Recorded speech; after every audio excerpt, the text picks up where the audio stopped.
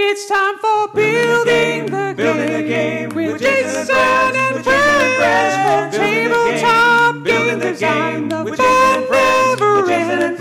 At the end of the episode, that's when it technically ends. Hello and welcome to Building the Game, a documentary podcast. Today is Monday, August 8th, and you're listening to episode 532. As always, I am your host, Jason, here today joined by game designer, Discord user, Rob Bergstrom. Hey, Rob. How are you doing, Jason? Good. It's it's funny. I was going to ask you to be on the show, and I hadn't yet. And then I had a guest have to drop out at the last minute, and you graciously jumped in as I'm preparing for Gen Con and said you'd do it. And it's funny because I almost didn't ask you because I had a moment of panic where I thought, wasn't he already on an episode?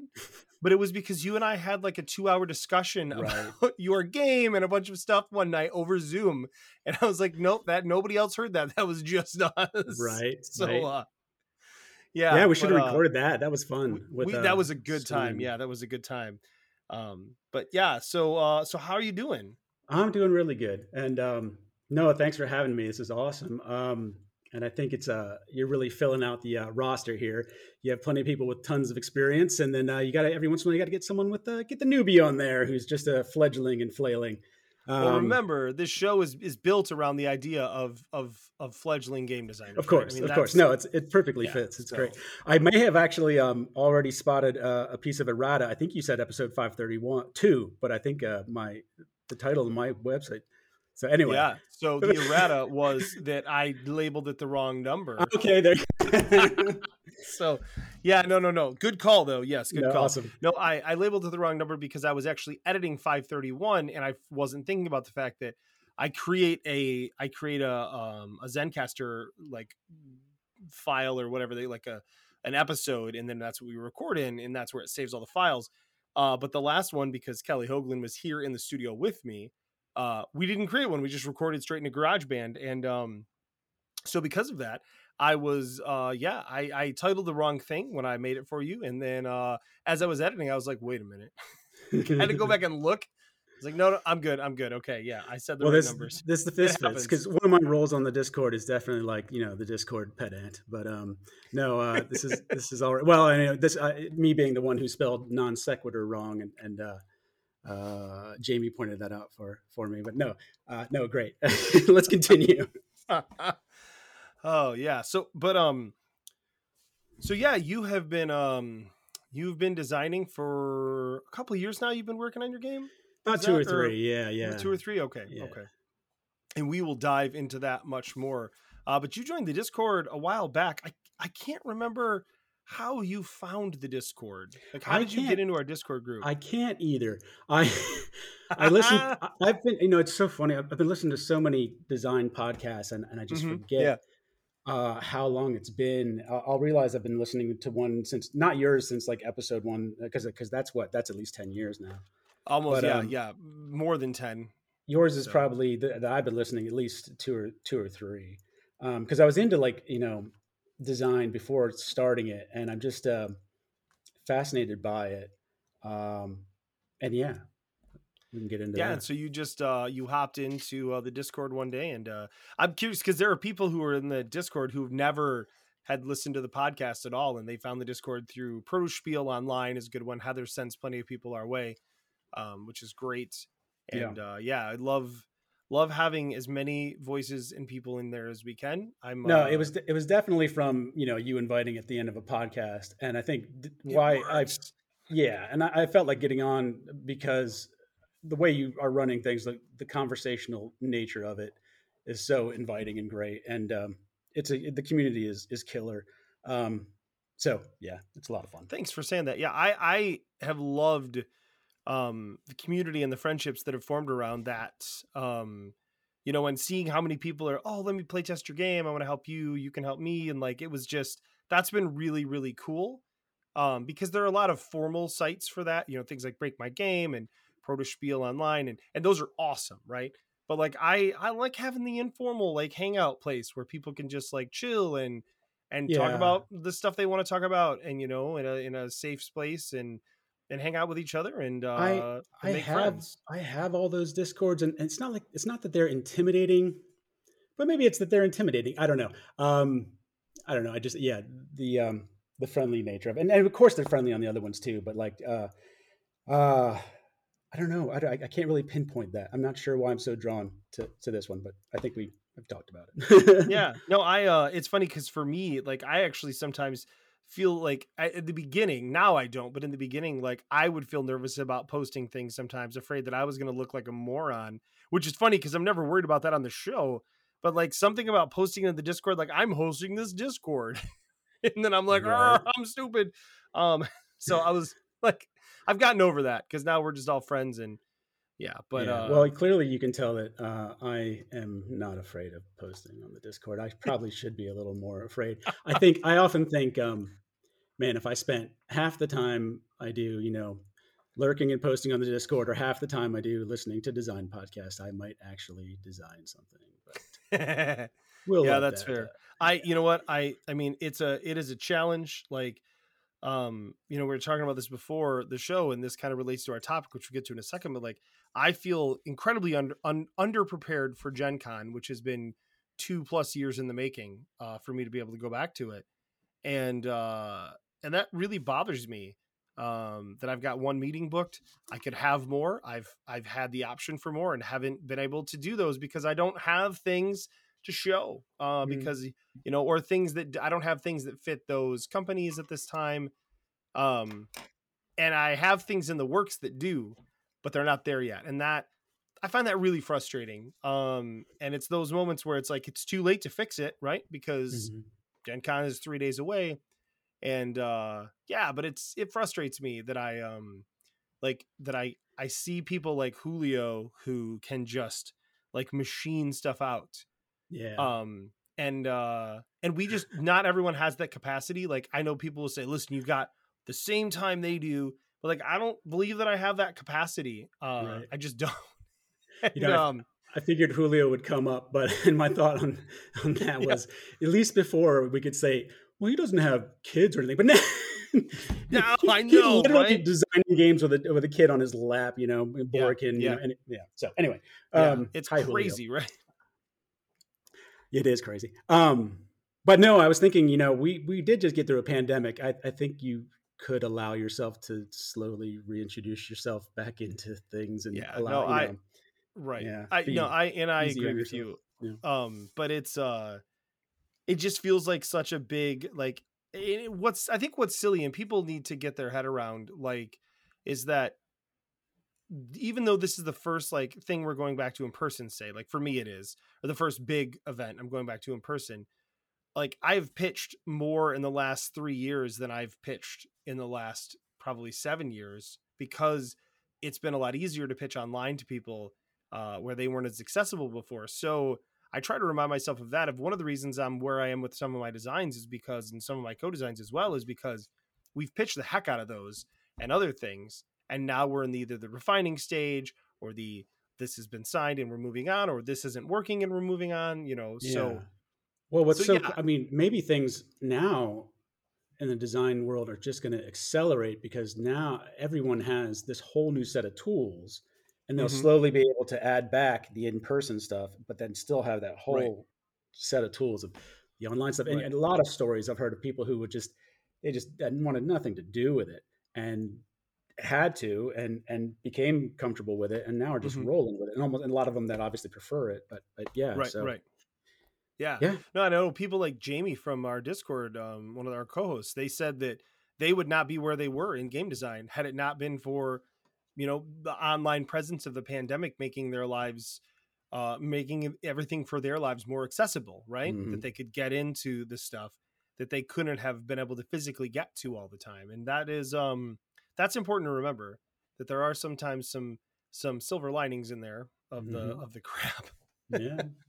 And well, yeah, and I think I almost talked about it like it was over, and it's not over. So, Oh no, Casey, yeah, my county once again went from high to low to medium, back to high again. So we're still high transmission rates where I live.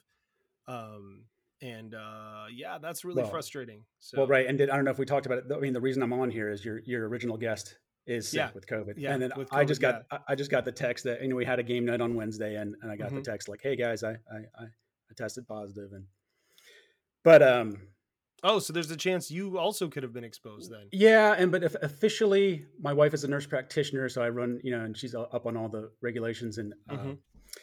hopefully she's correct about this. But beyond 48 hours, um, it's not officially an exposure. Right, Um, right. That yeah, is true. Yeah, but yeah. I will probably test tomorrow because 5 days Hmm. out is a good time to test, et cetera, et Yep. cetera. But Yeah, no, I feel fine, and yeah, we got a message from our we were out camping for the last week. We got a message from our dog sitter the second day she was here, and she said, "Hey, so I just found out I have COVID. And yeah, what do you want me to do?" And I was like, "Well, I know that you she's in college. I was like, "I know you have roommates. Like, do you just like, if you want to watch our dog and stay at our house and you are healthy enough to do that, like just stay there and quarantine at our house. Like we're gone, right?" And then we just made sure that there was a nice it was on her 5th day of being sick that we actually left, that we came home. She we were able to create about a 6-hour gap between when she was at our house, when we were at our house, and she cleaned up around our house. Then we came home with masks and over sterilized and cleaned more than we needed to, but just because I'm not getting secondhand COVID. yeah, And now, of course, we have the dog like semi quarantined because, like, if you read the stuff, like dogs yeah, can get COVID sure, and he yeah, seems fine, but like, they were like, and people can very rarely get it from their dogs. all They right, said basically just don't like put your face in your dog's face a lot all right, for a right. few days and you should be fine. Um, Man, yeah, but I mean, we didn't. It was like we can't have her leave now. I mean, because like she's already exposed the dog, so like she might as well stay with him, right? And so it worked out well for all of us yeah, because we had a dog sitter, and more importantly, she had a place to safely quarantine away from her roommates, which was really good because she didn't get it from it there. So she actually they all dodged it besides her, which was great. that is cool. Yeah, but Nice. sometimes it works out, sometimes it works out, and that was the closest brush we've ever had. We like officially had COVID in our house, we just weren't here. So, Wow. which I guess is the best time to have COVID in your house is when you're not there. That seems like a no-brainer. Yeah, So hey, yeah, oh, go yeah. ahead. No, I mean, it's fine. I mean, I hate to feel like it's just like a matter of time, but I'm kind of there, or it's a matter of time Right, before I right. get it. But it's just that's a terrible feeling. But anyway, so stay Well, I was positive, talking to which yeah, is kind of like what we were gonna yes, right, talk right, about, maybe. But yeah, I yeah. don't And know. so yeah, so you're gonna introduce the topic. It's kind of this amorphous idea that we had. I wanted you to come on and talk about this game you've been working on. It's a big game. It's a long process, and you pitched this topic um, kind of to go along with it. And I think that it ties in really nicely. But let's start off with you kind of introducing what we think the topic is, and yeah, Yeah, yeah, let's I do you that. know. Well, what do you have that quote in front of you? I was gonna pull it up, but I send it to Yeah, you in yeah, the yeah, yeah, yeah. Discord. I do the Lamar Jackson quote. It's got a religious reference, but I mean, it's It does. Yeah, it does. But it was Lamar Jackson said they hated Jesus and I'm not Jesus, so I don't really worry about it. I think the idea of saying they hated someone who was perfect and I'm not perfect, so if they hate me, it doesn't really matter. Um, I think, or facing negativity. Actually, it says it's Lamar Jackson on facing negativity, and this is a quote you sent me like 2:30 in the morning. Well, Yeah, when did you invite me on? Like that was about one. I don't It know when was it it was.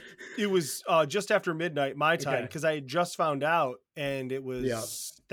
I asked you, yeah, yesterday. Oh no, this was it this morning. Yeah, I Yeah. literally Yeah. asked you this morning, and Yeah. we decided to do it tonight. I was like, I have 3 days. I can do it anytime in the next 3 days, but we were Yeah. able to do it today. And so yeah, you were up at 2:30, and you said a way to talk around your game or designing in general in the context of facing adversity or negativity as a jumping off point. And then you gave me that quote. And yeah, and I was like, I really like that because I do feel like um, I think obviously we all face a lot of negativity and adversity in everything we do, right? Or at least we Hmm. can. Mhm. But yeah, Or also, or we create it for ourselves. yeah, well, there's Yeah. that too. Yeah, yeah. Yes. But that Yeah. yeah. Mhm. So yeah, so what are your kind of initial thoughts on this? And I think that you've faced a lot of hurdles with your game. And so we'll bring that up later. Or you could talk about that now. It doesn't really matter to me. Whatever Yeah. whatever you feel more comfortable with. Well, let's start with that example I mentioned before the call. I also mentioned how, like, when I'm listening to these podcasts, you always mention about what we talked about before the call started, and I always want to hear Yeah. that part. But let's see if Right, we right, can right. recall what we were talking about. My kids watch a show called Brainchild on Netflix, Yeah, yeah. and it's all just psychological studies and examples. And one of the things they do is they take some strangers and they show them a magazine and they say, do you think you can count all the photos in this magazine in 1 minute? And several people say, no way. And several people say, yeah, I think I can, I'll give it a shot. I think I can do it. And so, of course, the people who say they can do it say exactly the number of photos in the magazine in a minute. And the people who say, I don't think I can do it, they pretty much everyone in the study, like, they can't do it. And it turns out the people who started with a positive attitude didn't count the photos. They just noticed, like, in the first couple pages of the magazine, the page that says, "Hey, there's 39 photos in this book." And as you mentioned, the other study, which happened to be on the show as well, hmm which was that case where where they give someone the instructions. In the context of the show, it was kids versus parents, and Right, right. read all these instructions, read all of them before you start. And of course, the last one says, "Don't do this." Right. Yeah. Yeah. Yep. Yep. Um, but no, like, yeah, it's so important to have a positive mindset. And I just wanted to come on as, like, what I want to talk about, what I hear in, like, the Discord and various places and various interviews. There is, there's a lot of fear about pitching and maybe about fear about just trying design in general. hmm Um, and whatever I could do, I'm not saying I'm fearless, but I do have a lot of experience at putting myself out there. I mean, I think we mentioned earlier that I don't know. One thing I was thinking about as well is, like, I do also have a lot of privilege, but uh, anything I could do to, allay my own fears, but also share the ability to try and, you know, reduce other people's fears and anxiety. hmm I just hmm want to send that out into the ether. That's the amorphous topic I'm suggesting that we do. We're going to solve your anxiety and fear. Good luck. Um, I'd like that. I would yeah, like but that. That would save me a lot of therapy and medication bills. So that'd be right, right. great. But Well, yeah. Go ahead. I was to say, I think the key there is, like you said, you, from your perspective, you have a lot of privilege.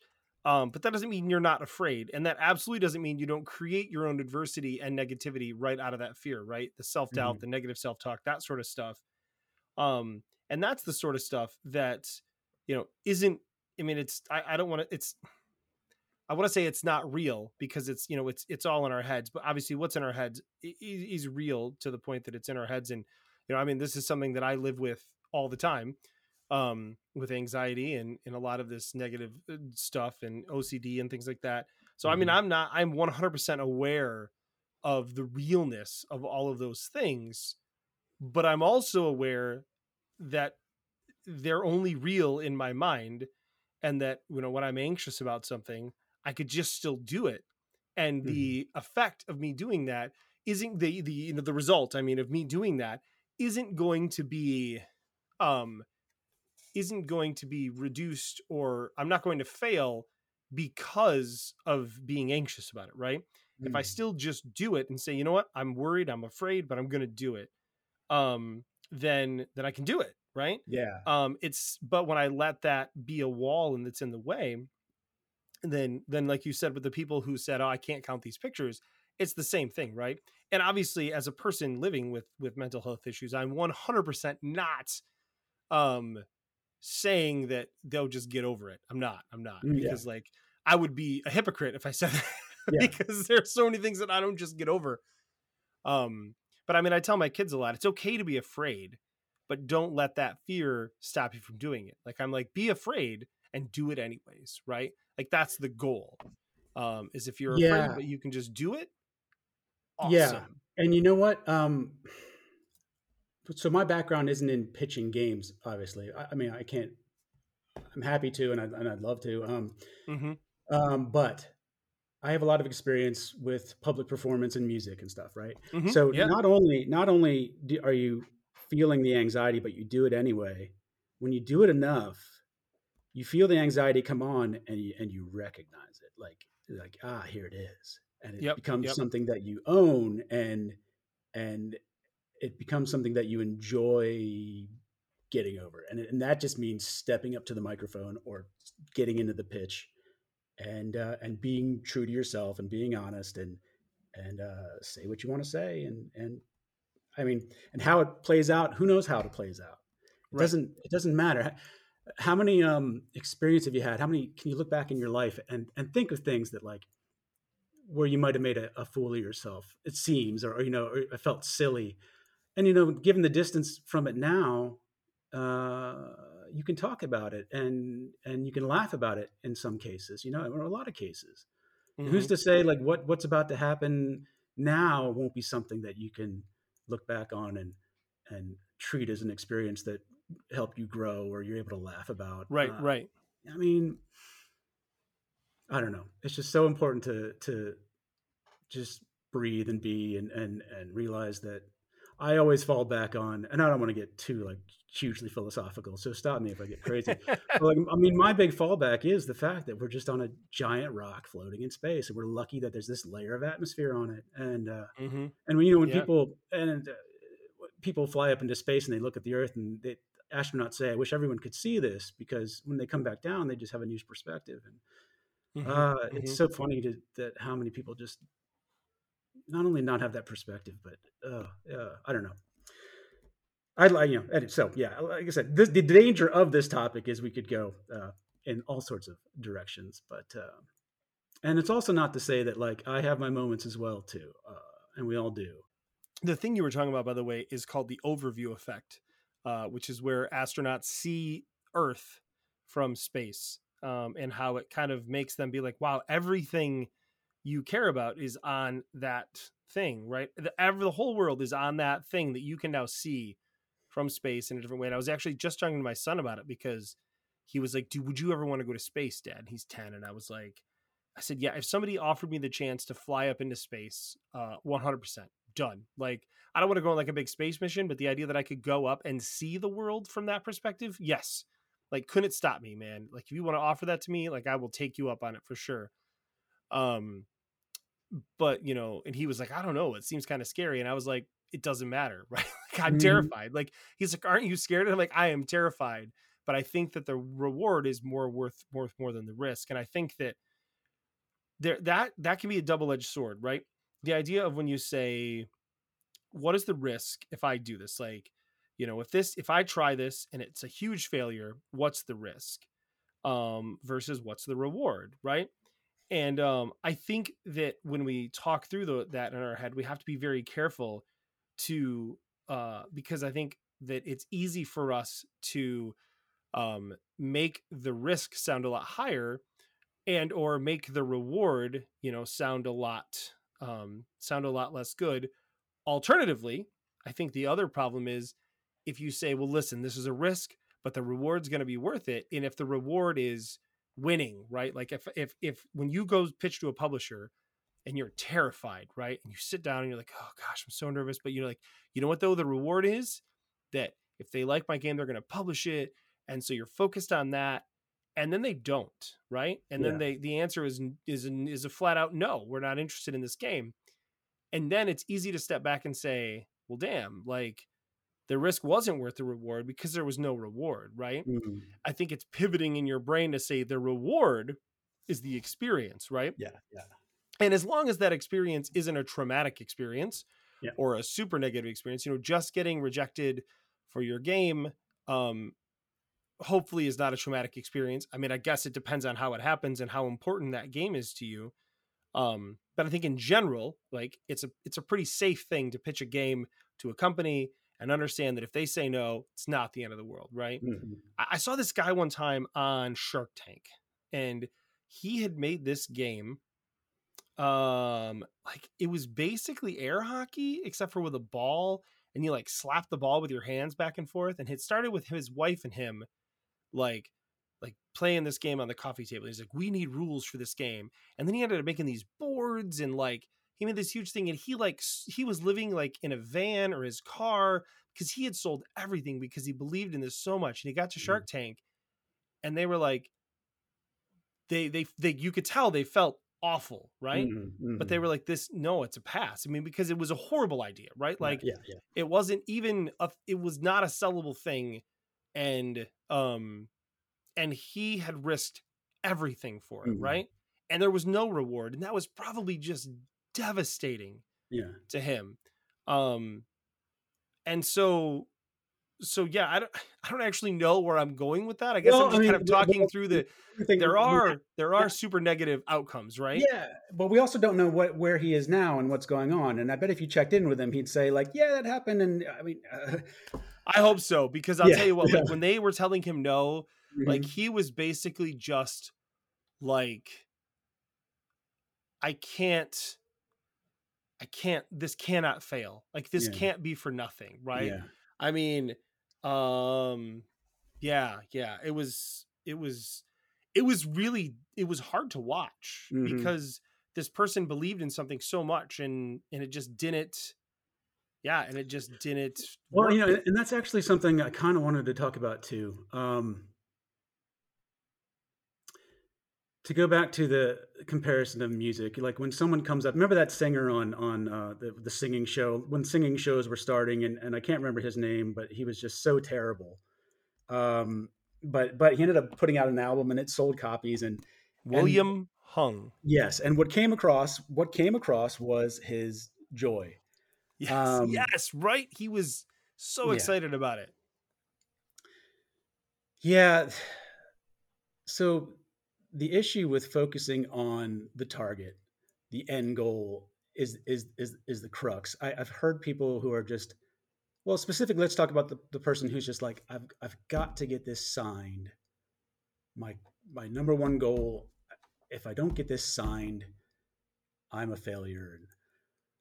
If you go into pitches with that outlook, I don't think you're going to put your best foot forward, because your mindset shouldn't be, I've got to get this signed.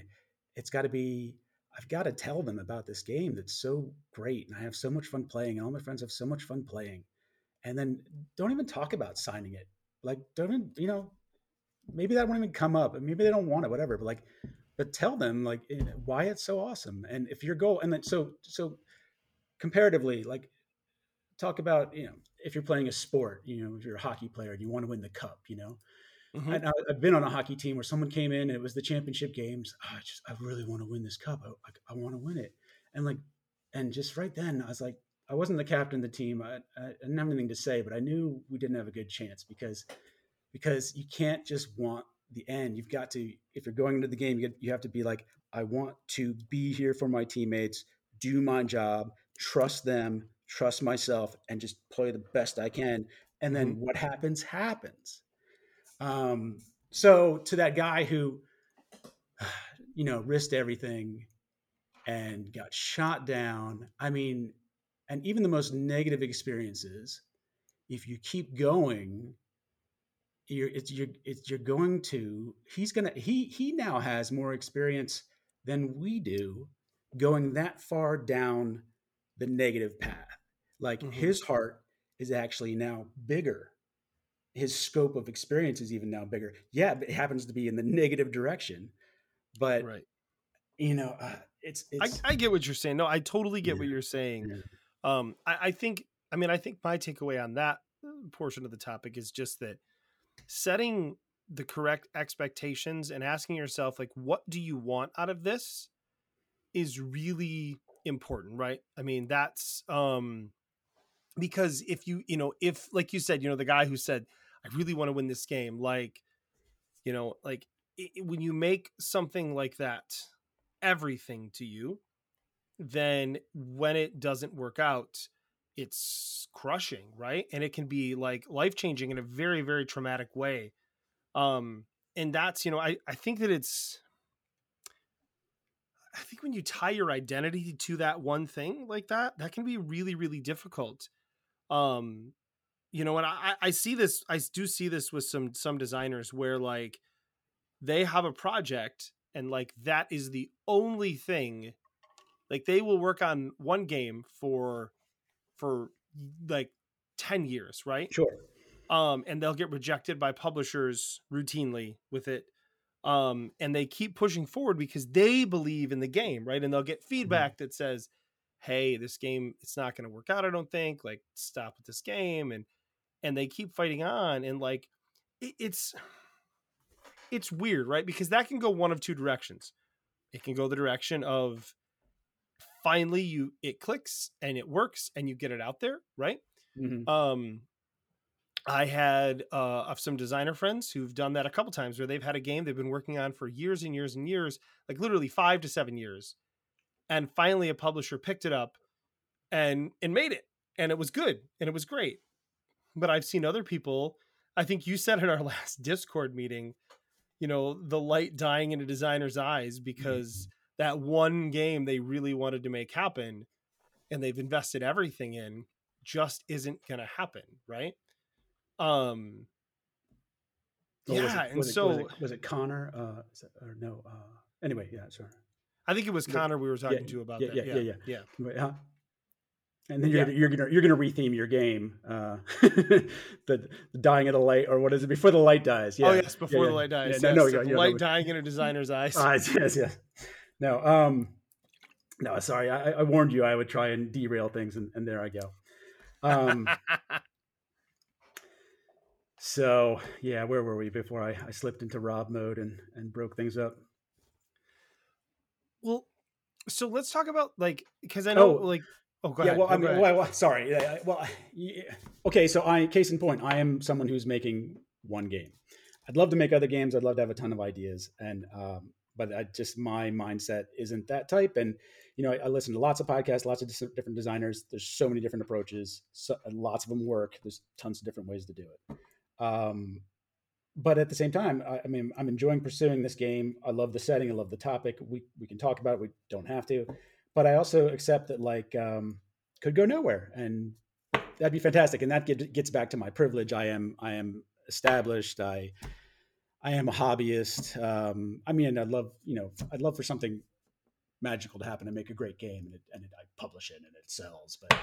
But the mindset you have is different, right? Like, so Jonathan Schaffer, when he was on a couple episodes ago, we talked about people accepting feedback and stuff. And one of the things we talked about was like, the person who's created this game that has like this entire like huge world they've created and all of this backstory and all of these things and like movie or novel level things, right? And when they create that world, they become excited about that world and that world becomes them, right? Like, and I'm sure you see this with authors all the time, but the thing with authors are, especially if they're successful, they just keep writing the books.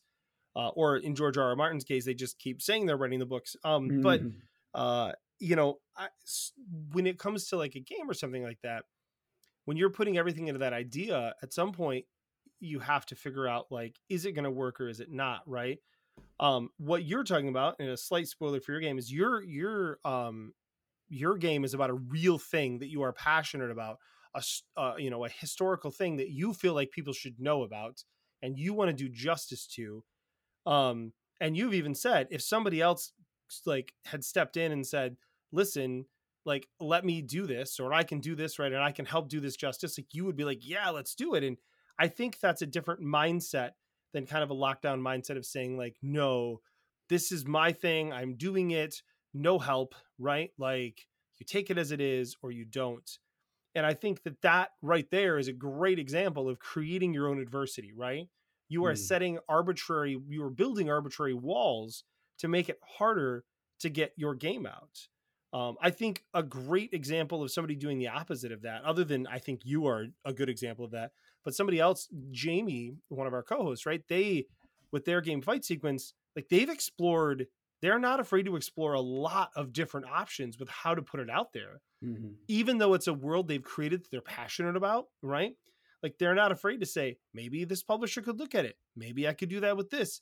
Maybe I could do it myself. Like, and I love that because what it shows is it's about doing it right and doing justice by the thing. It's not about having it exactly like it has to be, right? So like they're trying to purposely like break down the arbitrary walls that might get in the way of getting it done and getting it out there. And reducing, they're not having self-created adversity in there.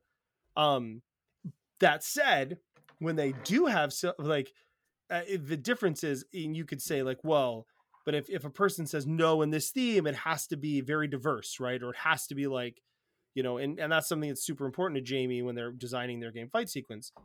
But that's not like, that's standing on principles, right? That's not creating adversity for adversity's sake, right? It's standing on principles and saying, I know this is the right thing to do for this goal. It's not something they're making up, right? It's saying like, I want to be representative in the world in this way. And I think that goes along with a lot of what you're trying to do with your game, as part of this, whole process. Yeah. And I know Jamie, I mean, their ultimate goal is to start a business and really roll with it. And so they have to balance that. And Jamie, of course, won't hear this because they don't listen to anything but their own episodes they're on. I listen to the episodes I'm on too. Yeah, we'll have to mention that they're on there. Yeah, tell them they better listen. We said a lot of nasty stuff. No, where do you want to go now? So you talked about facing adversity and facing negativity, right? And so like, as you mentioned in the beginning, and I want to be clear about this, we both understand that there is 100% real adversity in the world that a lot of people will face, or adversity that you and I will likely never face, because like you said, we're both, you said for yourself, but we both are very privileged. Well, I'll give you an example of that. I do have my name on a couple boxes on my wall here. So one on a Gale Force 9 game and one on Monster Fight Club. But and the reason that is because they're literally down the street, and I drove by one day and I was interested in what goes on there. So I just walked in and interrupted the CEO on a call and just raised my hand and said, I'm being an a-hole. This is me being an a-hole, but I just wanted to see what's going on here because I'm enthralled with this industry and design. And he's just like, hold on. And on the phone, he's like, someone just walked in. Let's just finish this call later. And that's John there, but he's just great dude. But does someone who's not a 47-year-old cis white male walk into anywhere just completely confidently by themselves? Right. Right. So probably not. And the fact that you were even taken seriously is insane to me, because like, yeah, just because so many like who is this crazy person in here? Right. Leave.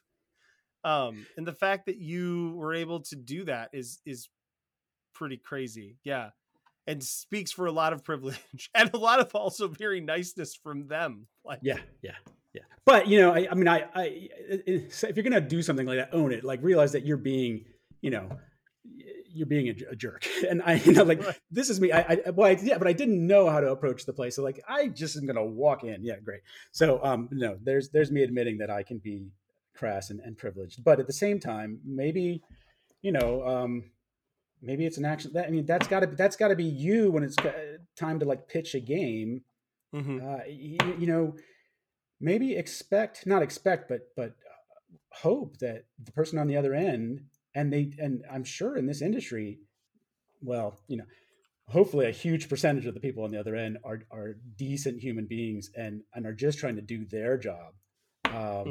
And would love to talk to you and hear your ideas, and don't have a goal of destroying you, but maybe at least just giving honest feedback. And I realize I'm tapping the table, and that's probably really annoying people. I've got a ring on. I'm gonna pull this ring off, but yeah, because I listen to podcasts and I hear people tapping, and it annoys me. And I'm sorry, everybody, but no, yeah, like have some faith in give the other person on the other end a chance to be a human being, because they are. But human beings have failures, and you might run into some not so great. Yeah. And like, I think, when you're talking about being people who are historically excluded or, marginalized, it's a lot harder for them to feel like they can just walk into a room and say, hey, look at this thing and listen to me, right? And that's like a another layer of of fear and adversity that is put upon someone, is that fear of like, is this, I've heard women designers say like, is this a safe publisher to talk to, like to pitch to? And like, I've never like had to think that, right? What I've had to think is like, and I try to be conscious and say like, is this a publisher that I feel that those people I know who are marginalized or historically excluded would say, hey, I'd feel safe pitching to them. And if they wouldn't, then I'm sure not going to either, right? Because I don't want to support that company. But that's a privilege that I have. And that's where, I should create that wall for myself, right? Saying like, if you're going to face this adversity, well, then I'm going to face it too. But again, that's adversity with a point. I think what we're trying to say is, don't create adversity that has no value, right? Creating your own walls, creating your own negativity, like that has no value, other than to make you not do things, right? And that's not good. You don't want that. An easy one. Well, it's not. I say it's easy, but it's obviously not easy. But when you're going through your head thinking, trying to figure out what people are thinking about you, or you assume you know what they think about you, you just got to just nip that bud, like that voice, stop that, because there's no way. Yeah. You've got to leave it down. And if in the same respect, if people are telling you, I've seen people I know on the internet getting talked about, but and that you personally know that person, and you have to establish your own. You should get to know them as well. You've got to have your own experiences with people to be able to make judgment calls. So if you're assuming what someone thinks about you, maybe interact with them and not ask them directly, but the whole point of it is don't assume you know what people think about you, and don't assume you know someone that you've never met. Right. Yeah, and yeah. The other thing though is, so speaking of the negativity, like I think that there is plenty of negativity in the game design world and in the world in general. And like, when you are, working on a game or putting it out there, like there's going to be negativity. Like there are super crappy people out there who are going to say crappy things about your game, even if your game's good. They're going to be those people that rate your game a 1 on BGG, maybe because they don't like the game, or maybe because of some really stupid reason. Like I can continue seeing posted like, this doesn't have a good organizer, 1. Yeah. This has an electronic component, 1. This has an app, 1. So like, those people are jerks, and that negativity exists, and that is negativity that you cannot let stop you. Because if you want to take the time to make something that everyone's going to love, you're never going to make something, right? There's that parable about the people with the donkey, and then the donkey runs away because they try and carry with a blanket or something. What I'm saying is, look up that parable. What I'm saying is, like, you are not like, people are going to be negative about your stuff. People are going to hate your stuff. Some people are going to love your stuff. There are so many people that I've heard over the years like say crappy stuff about this podcast, and like I literally don't care. I've heard people say, oh, they talk too much about this stuff, I'm gonna stop listening. Okay, cool, go. I mean, there are plenty of other podcasts, listen to a different one, right? Yeah, there are people who I've seen like say cruddy things about some of my games, and like, you have to be okay with that, because it's generally not about you, it's about them. Now, if you're afraid you're going to put out a game and everyone's going to hate it, yeah, that's a scary real fear. It's pretty unlikely, but it could happen. Even that game will get some people who love it. I mean, but yeah. Yes. So like, my game Water Balloon Washout, which is, it's the first game I ever designed. I think it's fun. I think it's incredibly flawed, right? Like, having played it, I mean, I designed it 10 years ago. I have done so many more things since then. I've learned a lot of things since then. If I was going to make a new version, it would be very different. But that said, that game is consistently the game that I get the most positive feedback from casual families who like to play games. Mm-hmm. They love it. They think it's great. And that's good enough for me, right? Like I don't need to win the spiel to feel like I did a good job with a game, right? I don't need to have like a 9 BGG rating. It doesn't matter. And you're going to deal with things like on real estate. I've seen feedback that's like, this game is unplayable because this, and this. And I'm like, you clearly, as you and I talked about before, didn't read the instructions, because the instructions would tell you not to do the things you're doing. But I'm not going to argue with you because you've made up your mind, right? Mm-hmm. But in addition to that, like there's enough of that negativity. We don't need to create more in our heads to put out there. And it can be hard not to. And I know for myself, I'm going to create the negativity, but it's calling the negativity in my head's bluff sometimes. What I have to do to be able to move forward Mm-hmm. and to get things done. When the number of times that I like come up with a game idea and I'm like, this is the best idea in the world. And then I write some rules and I make a rough prototype and I'm like, this is garbage. Everyone's going to hate this. And I put it away. I'm confident I've lost good designs doing that. Mm-hmm. I'm confident I've also lost some real turds, which is okay. But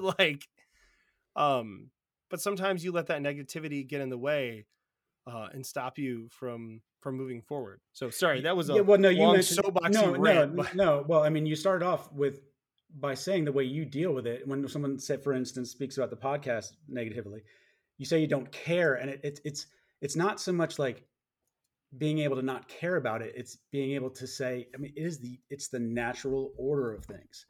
One of the things I was looking into before this getting on here is, you've seen these studies where people look at each other and they decide whether I think it's specifically, do they find them attractive? And when you look at them, and they've decided, the human beings do it in about 3 seconds.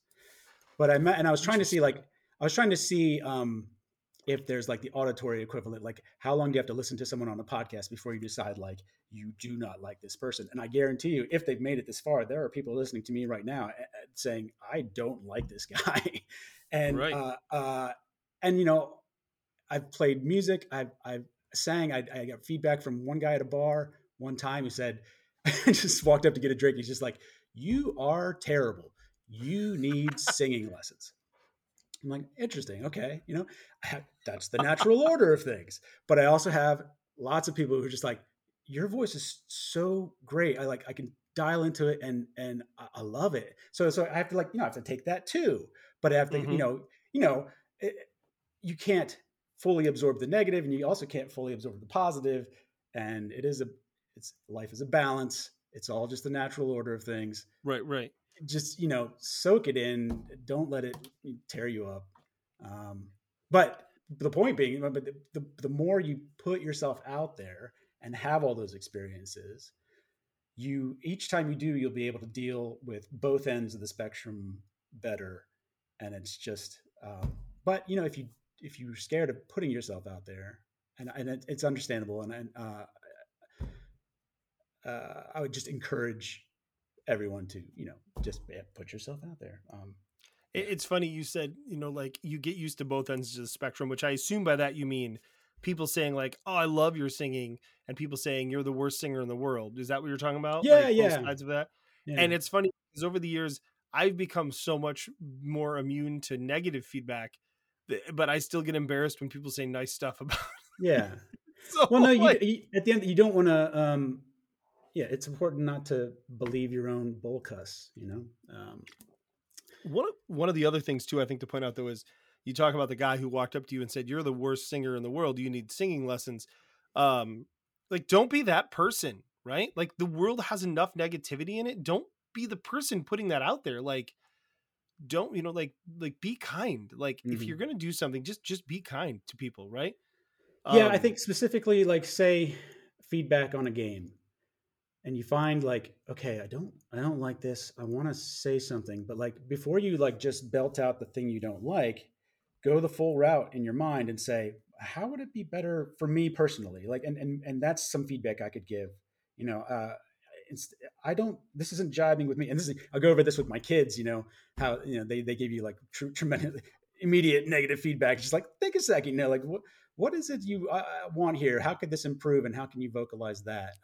Yeah, And my daughter is constantly, this is boring. Like, yeah, yeah, thanks for that. That's cool. yeah, Cool. Appreciate yeah. that. Oh yeah, well, yeah. I also am. I'm also the worst case of like I definitely having kids has there certainly helped. Being able to see things this way. I don't care about winning games. When I said I'm almost disappointed when a board game ends, and if I've won, it's just like, oh, okay, it's the participation, it's the play, it's the journey. That's what your whole. Hmm. And I know that's you hear it a lot, but it's important. To truly feel it and believe it. It's not all about end goals and achieving things. But this is, and again, this is me personally talking. But I hope that helps someone. Hmm. Yeah. So, It's but not, I mean, it really is like, I just had this thought recently, and I'm going to try and put it into words, but like, I was thinking about life in general and like thinking about, like we're so constantly focused on achievements, right? And where, like, what have I done? Where are you gonna go? Like, what am I like? What am I doing with my life? What is my next goal? And like maybe life isn't about where you get by the end, right? Maybe life is just about like the experience of doing it all, right? mhm, Doing what you can in that day to day, and and when I say maybe, I mean I believe that it is, but it's really hard to not think about that, right? To mhm, It's hard to just say like, oh, it's not about the success or the achievements and things like that, right? I mean, I mhm, know that I spent a lot of portion of my younger life being very focused on trying to like leave a mark and trying to create things that would last and that would people would remember. And the fact is, like, that's all crap, like, because nobody's going to. um like, and as Keanu Reeves once said to Stephen Colbert, like, I believe that when you're gone, the people that loved you will miss you. And that's the thing, right? Like, it's not about like, oh, I made all these games or I did all these things. Like, what did you do with your days that, like, like, I have this quote on my desk that I've mentioned before in the podcast, but like, people are, what am I doing with my life? What's my 5-year goal? What's mhm, this? And like, I just have this quote on my desk that I don't remember where I heard. I heard it was in some book I was reading. And the person said, what am I doing with today? Like, what am I doing right now? mhm. What am I going to do with that? Um, and when you compartmentalize things into that small bit of space, like, it's easy to say, like, what am I doing with today? Well, I'm not going to waste today, right? I'm going to do this and I'm going to do this. But it's also, I can say, what am I doing with today? Well, today I'm going to recharge because there's, I've been dealing with a lot of crap, and so I'm going to do that. And I'm not trying to like completely tangent here. I do feel like this ties back to the topic, right? Of like, I think that the fear and the negativity of things, a lot of that is all about, like you said before, like the goals and the achievements. Like, I'm going to win this game because that's what's important, Yeah. and I wanted. it's just not, I wanted right? to Like, it's not comment. always. I wanted Yes, to please do, comment. please Well, I do. wanted to comment that it doesn't help, does it, when we're in middle school and high school, that your guidance counselor's like, what is your 5-year goal? Blah blah blah. Right, right. And Um, I think there's a purpose for those types of things, mhm, but I think, being solely focused on that, yeah. um, is doesn't, it's Simon Sinek, who is a person that I like, who talks about, like, discovering the why of what you do and things like that. And I think he's pretty interesting, and sometimes he's a little weird and probably full of crap. But one of the things he talked about was goals. And he said, like, I haven't read the book. It's the book, I think, is called The Infinite Game. But what really, really got me was, he said, have you ever noticed that when you have a big goal and you achieve a goal, right? That what happens after that is that you're depressed. Um, and you feel unfulfilled and you feel lost. And he talks about people like Michael Phelps feeling just awful after Mm, he won all those medals in the Olympics. mhm. Why? Because he achieved the goal. Now what's next? What are you going to do next, right? And I have felt that in life so many times. Like, when I was making independent films, like, when I finish this movie, like, I'm going to feel so good about this. And then you get it done and you're like, yeah, it's done, cool. what am I going to do next? Like, if I get this game published, oh, I'm going to feel so good about this. Like, and then it's, oh, well, that's done. And so what he suggests is to switch to the model of the infinite game, right? Which is that there's no winning and losing, right? There are rounds and there's no real goals of like they're infinite goals. Like, I want to get better every day. I want to do this. Like, it's not about setting concrete goals. It's about progressing and moving forward. Right. And that really resonated with me because again, the culture says set a 5-year plan, set a 5-year goal, make this happen. And then when you get there, I mean, I spent 20 years in an industry trying to get to the top. And then I got pretty darn close and realized that I hated it. And the secret, the sad part was that when I look back, I realized I hated it the whole time. Right. So like, but I had this goal in mind. And when I got to the goal, when I achieved it, I thought, well, here we are. Like this is the same stuff I was doing before. Like I still don't like this. Except for now there's nothing to look forward to except for continuing to not like this.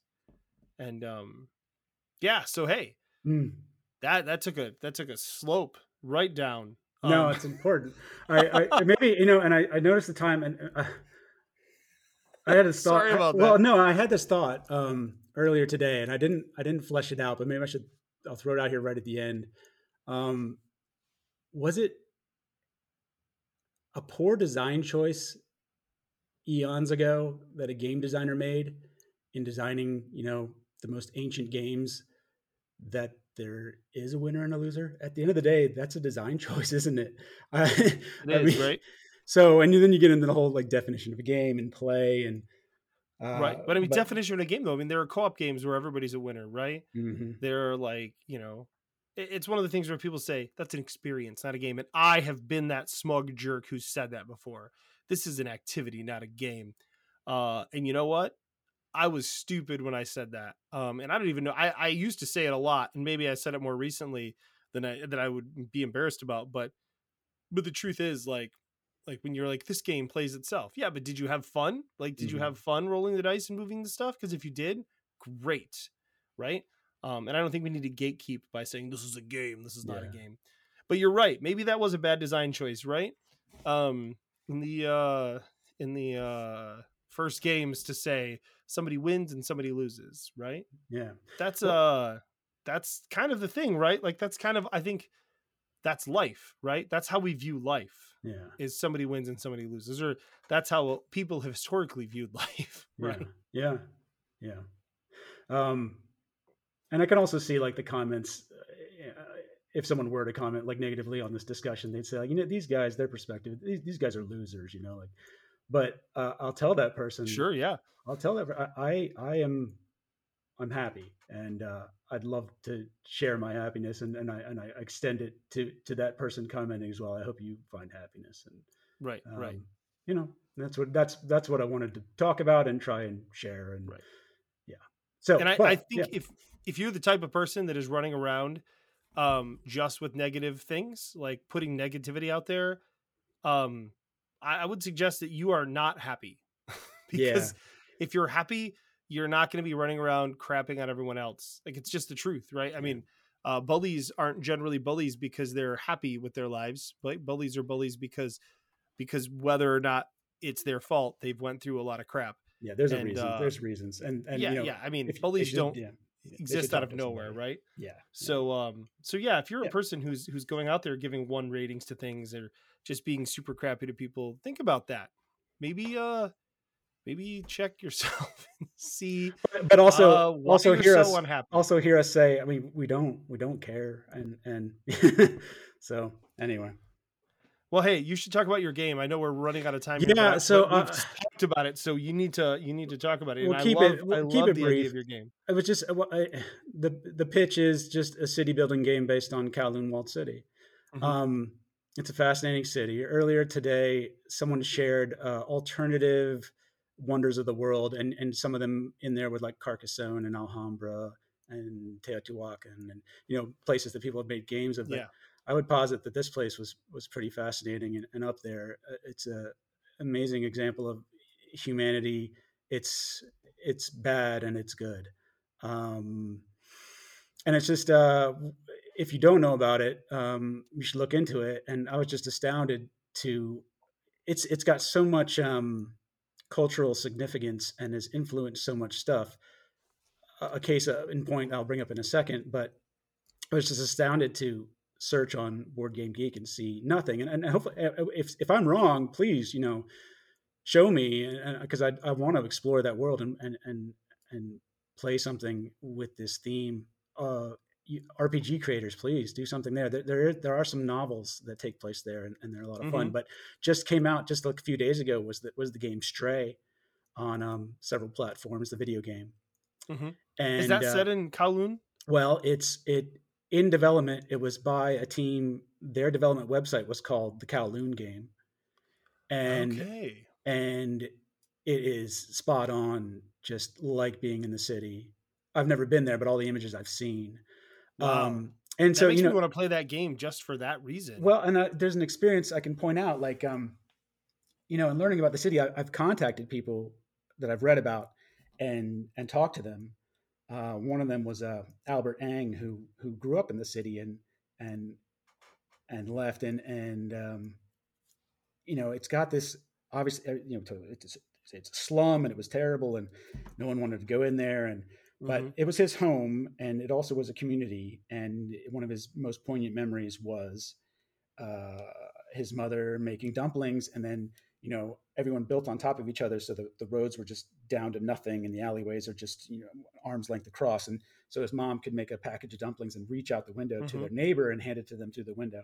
And one of the Mm-hmm. places, as you're going through flats in the game, you can literally see one of these places where you walk out the window and you just hop across the alleyway and into the next flat. And you could almost see exactly what he was talking about. It's gone now. The whole city's gone because it was leveled because it was going to collapse or burn, and it just was Right. not good. And there was, how Yeah. many people were living in the city? So they actually counted, and it was upwards of, like, officially they counted like 35,000, but they estimate that, like, on any given day, when there were tons of businesses in there, hundreds of industry and food Mm-hmm. stores, and so at any one point at its maximum, there might have been 55,000 people in a 6 acre plot. Right. And it just, at that point, it was definitely the densest instance of humanity in the history Mm-hmm. of mankind. And I'm trying to represent that somehow in the game. Right. And so I'm just exploring that, and I'm exploring that by talking to people like Albert, talking to people like Swen Ho, who was an architect in San Francisco, who received the Fulbright grant in 1994 to go there. Right before it was torn down, right? Right before it was torn down. She spent about something like 6 to 8 months and drew up several diagrams. The reason I met her is that she had done this for that grant. She had produced this work that I was trying to, like, if I could buy it, I would, and I couldn't find it. And so I asked her. I said, "Hey, I'd really like to make a game about this, and I'd love to see that document you created." And she responded that, hey, yeah. She didn't take me seriously. She's like, you give me a cut of the proceeds, I'll do it. She's just testing me. She admitted later on that, like, I don't know if you were serious. I was like, well, certainly. I mean, if it goes that way, sure. She's like, Right. he's serious. He's serious. Yeah. So yeah. no, she's become a great friend. Uh-huh. But yeah, no. And what I love about this is that you had not designed really anything before, and you saw this and said, this should be a game. Like, somebody should make this. You're right. Yeah. And to this day, I mean, like, if honestly, if I could entreat like some amazing designer, just say, "Oh, sure, I'll make it. Here you go. You can have it next week." I'd be like, "Great, woohoo!" And if it was great, I'd be like, "Well, yay!" Or if you want to, like, help me make it, no, I would just love to see it come to fruition. But at the same time, if at the end of the day, I just learn a lot about it, and maybe through my endeavors share it with some people, and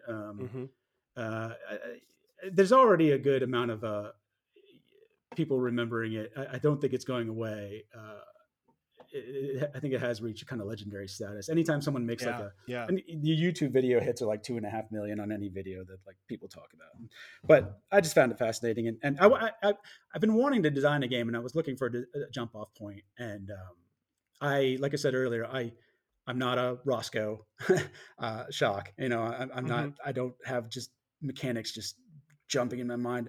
I have to have like, well, here are these people on the outside of the city and they want to get in. So, okay, so I need people on the outside of the city. I want to grab them and put them in front of me. And now I'm talking to them in front of me and I'm going to put them into residences. I'm going to put them into businesses. And that's Mm-hmm. literally how I'm like developing the mechanics. And at the end of the day, like mechanics are starting to form. And so what do I do now? Well, eventually down the road, I'll start talking to people like, well, I mean, the people on the Discord, the mechanical experts say, what do you guys think about this? And the more people you can involve and maybe at the end Mm-hmm. of the day through collaboration and experimentation and you'll get something interesting. But you have to, going back to the whole fear thing, you got to get it in front of people. It's nothing until you do. And Right. I've Right. gotten in front of some people and the experience has been great, and they're super excited about it. And so I mean the completion of it, Julio would have it done in a month. I'm still years out because I've, like you said, I've never done this, but um, yeah, that's how I'm going about it. Mm-hmm. No, that's really cool, I've got to look at the prototype and stuff, and you've talked me all through it, and it's just so fun and impressive, the 3D nature of it, and the idea is so inspiring, and the story is so interesting.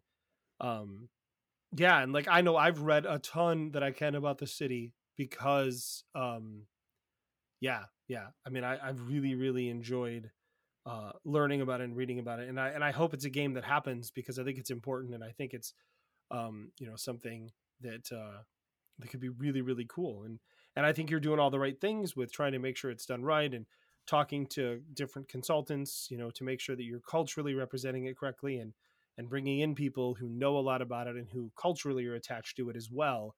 I think is so important I mean, and honestly, I'm really almost like cool. the discussions I'm having in some kind of way. I'm like, I'm almost hoping, because it's such a passion project and it occupies so much of my mind. It's like I want to come across someone who just says, "Nah, stop doing this. You shouldn't do this. You're being wrong about it." But I'm not hitting that. I'm getting people who are just like, "Oh yeah, do this. This is great. Yeah, I'm on board." Hmm. Yeah, yeah. So it's fun, Very cool. and I would hope people get inspired by find things to get inspired by making games, and I know it's not the way for everyone to make games, but it's certainly a fun way. I I know we're going pretty long, but there was another podcast where someone suggested listening to their eighth episode and their 270th episode is like 8 years apart, and it was one designer. And I think I'll go ahead and say the name if I'm remembering it correctly, but I think it's Jesse Howard. But and you get to hear him talking then and then 8 years later. And one of his big lessons was the sooner you can get that story and that setting and that theme to motivate you. But at the same time, to the designers who want nothing to do that, and also there are players that want nothing to do with that. I've had someone say, "Theme is nothing to me," and I'm like, "Well, let's take all the graphics off the board then and move pieces around." Right, right, But right. yeah, to each their own. But it's a fun for me. This is a fun way to approach it. And even if I create something like I am having such a blast trying, I like my goal isn't like this game must happen or I'm a Hmm. failure. It's like I am succeeding at trying right now, and whatever Hmm. happens at the Yeah, end happens. Um, right.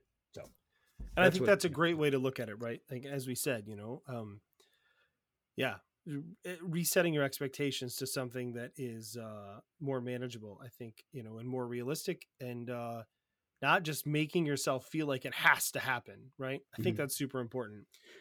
Well, and then the final thought is like, and again, that's from a perspective of privilege. I have a great occupation. I'm set. Hmm. I wanted to extend thanks to all the designers who are in the business who don't have that privilege and Right. have to make things and are so good at it and have to have faith and get it done. And I'm in awe of you all and thank you and keep doing it. And yeah, I mean, that's part of the reason I want to be on here and share this message of like, yeah, just keep hope and keep going. Yeah. Yeah. Agreed. So awesome. Well, hey listeners, I hope you enjoyed our conversation here. It was a nice meandering bit of ideas here, and I really enjoyed all the things we talked about. And yeah, I would love to hear your thoughts on it in the Discord. So go there. Thank you again, Rob, for coming on and hanging out and having this chat. Appreciate it. Thank you so much. And listeners, if you want to get in touch with us, you can, of course, go to buildingthegamepodcast.com. There you can find our Discord channel link. You can come to the Discord. You can tell us how much you hated this episode. You can be super negative about it. That'd be mean. Don't do that. But you could come here and you could tell us what you thought about the episode. And we would love, love, love to hear your thoughts on that. And what else you might want to add to that discussion. Who knows? If you do it enough, I might make you be on the podcast. You can also email us at buildingthegamepodcast.com. I'm buildingthegamepodcast@gmail.com. You can also find us on the Twitter. The podcast is at podcastbtg. I am at J.A. Slingerland. And Rob, are you on Twitter? I feel like I follow you on Twitter. Yeah. Let me share this ridiculous because So I guess if you searched Robbie Bergstrom, it would come up. But the actual handle is, get this, at HRM_LFB_ROB. No chance that anyone, I will not be picking up any followers if you can. So, wow. But that is what it is. But I would say maybe, go in the Discord, find me there. Or I guess if you search on Facebook for Kowloon Walled City board game, maybe it'll pop up. I did it as a page. I understand you should really do it as a group. So that's messed up. I'm great at this. So yeah, the social aspect, not so great. And maybe it'll turn out game design, not so great either, but maybe it won't. We'll see. And just for the people who have never heard of Kowloon Walled City, it is Kowloon is how you spell Kowloon, just to make sure that you can find it. Because I know that word may not be obvious to some people, so now you know. Yeah, as a final thought, I think I'm going to call it Hacknam, and I'm not sure if I'm pronouncing that right, but I need to run that by my consultants. But that was one of the names for it. It means City of Darkness. A book I would recommend is called City of Darkness. Yes, by Greg Girard and Ian Lambert, or Lambeau. I'm not sure how he pronounces that. Or that those are his pronouns, their pronouns. That's, I highly recommend that. And awesome. Well, hey, thank you again, listeners. And until next time, good night. Good night. Building the game with Jason and friends, Building the game with Jason and friends, The end of the episode, that's when it technically ends.